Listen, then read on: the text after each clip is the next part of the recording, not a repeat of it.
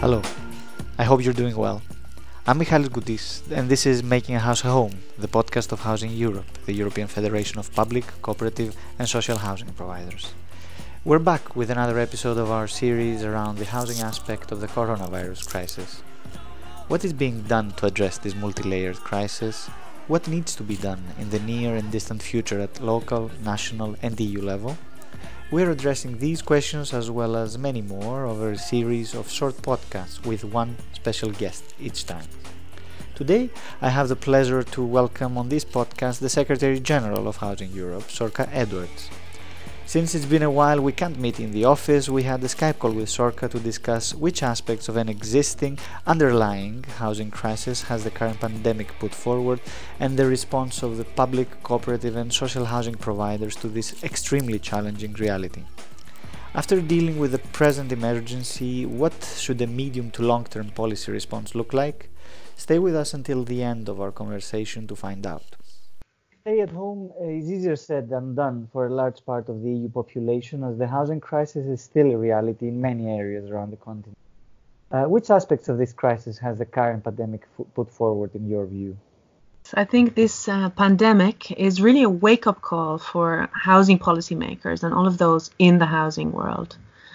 Adequate housing, where people can self-isolate or isolate as a household, or even have access to adequate sanitation, right now, it's unfortunately the only defense we have against this illness, because there is no treatment.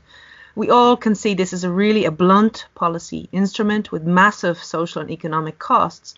But until we really have a treatment or a vaccine, it's the only policy we have. And I think what is really becoming clear now is that we have to think of the refrain, we should judge a society on how the weakest are treated. And now our society, as a result of this virus, is being judged in the harshest possible way. Because right now, inadequate housing or homelessness can actually be a death sentence. And what we see is that our policies promoting flexible contracts in labour markets as well as housing systems are also being judged in the harshest possible way. We see that those in migrant camps, institutional setting like homeless shelters, obviously those encountering street homelessness, those also in overcrowded accommodation resulting from unaffordable rental housing, the phenomenon of youth housing exclusion, and also the housing for low-income groups, those working in key sectors like hospitality, construction, health. They're often housed far away from their place of work, making public transport necessary, and thereby increasing the exposure. So what we are seeing in this wake-up call is all of these inadequate scenarios are putting people, individuals at risk, but also because of the contagion, they're putting everybody in society at risk. So I think what is really key now is that we find a purpose in this crisis. And while the priority is now to continue social distancing and to support our vital healthcare services, the housing world must also draw some lessons from the suffering and death that humanity is now experiencing and find some sense and some hope. We have to use this space now to try to learn from the mistakes and to think differently. Well, indeed, some must find the purpose in this crisis. Some others have found their purpose a long time ago. The public, cooperative and social housing providers manage around 1 in 10, let's say, homes in Europe at the moment.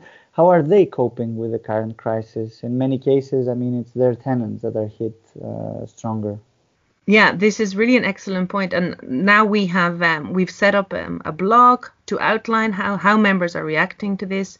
We've set up a members-only forum to really enable them to exchange.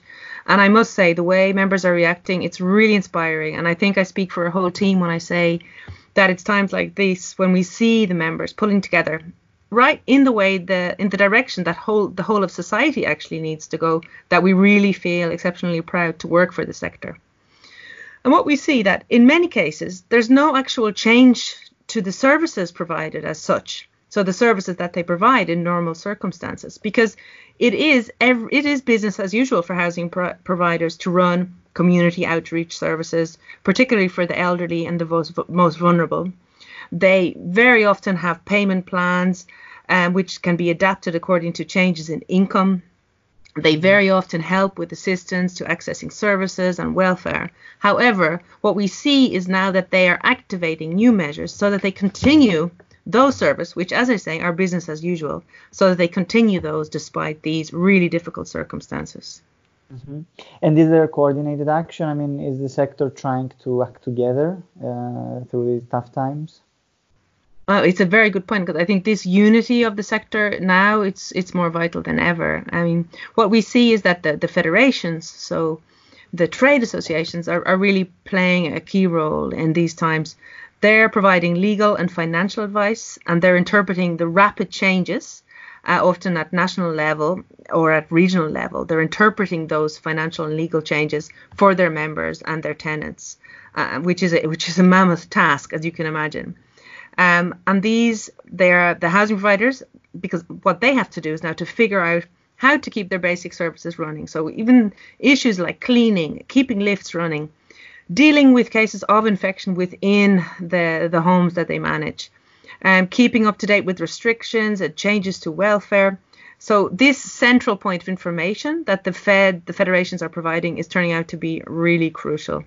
We can also then see at a more strategic level where this joining together is so crucial. We can see examples of where the sector is calling jointly for measures at national level to protect all tenants, so not only those they are working for, but also because what we see is that in many cases mortgage holders have received directly support in many countries, but in many cases the situation is still not so clear for tenants. So it's crucial to clarify that. Yeah. Final question. I mean, we discussed with Professor Manuel Albers from KU Leuven in another episode of Making House a Home the long-term effects of what he describes as the coronavirus housing crisis. What should be, in your view, the main ingredients of the right policy mix to address the consequences of this current extraordinary situation? Yes, I think this question is going to be on many people's mind. But first of all, we have to recognize that in many parts of Europe, the end of this crisis is really not yet in sight. Mm-hmm. So the emergency, the main consideration is now still saving lives through social distancing. But then even in the short term, after the lockdown finishes, the cleaning and hygiene systems, they will also have to be adapted and considered to this new reality and to these type of threats.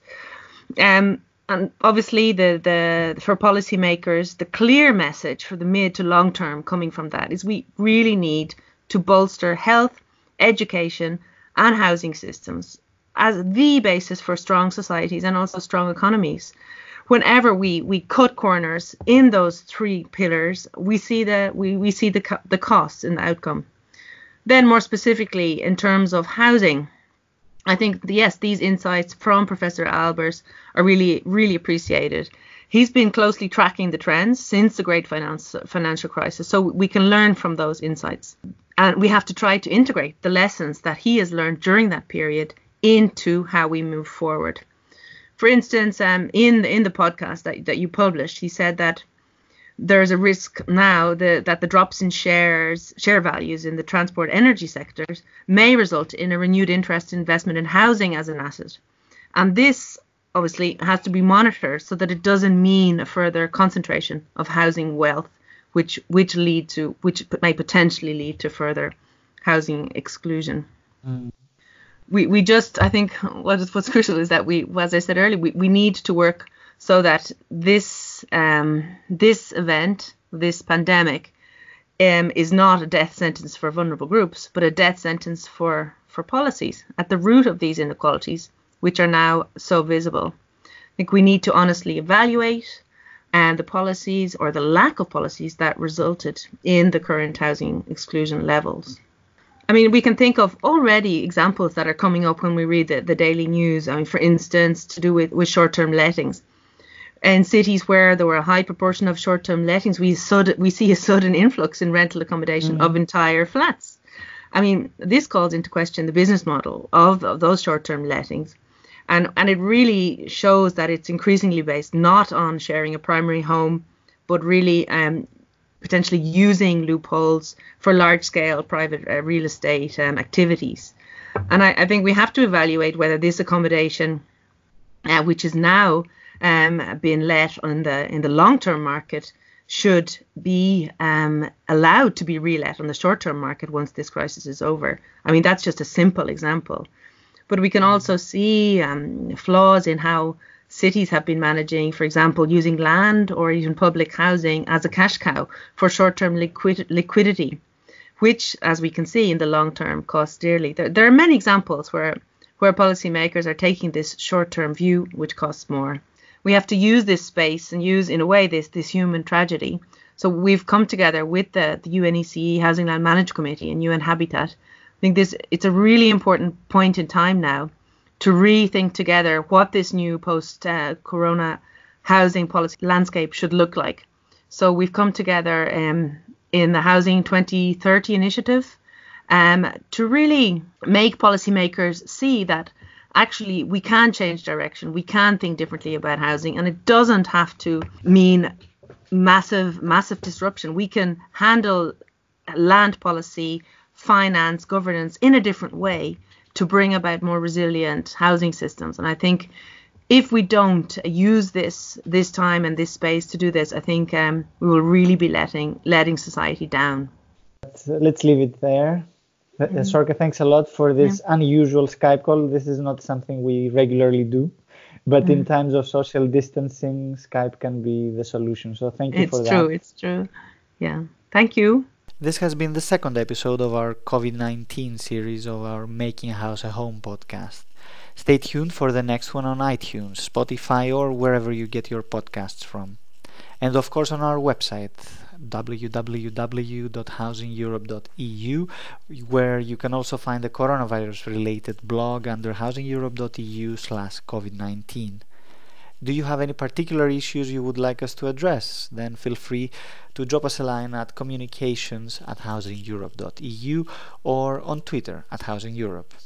Michalis Goudis has produced and moderated this podcast. Until next time, take good care of yourselves and keep on smiling.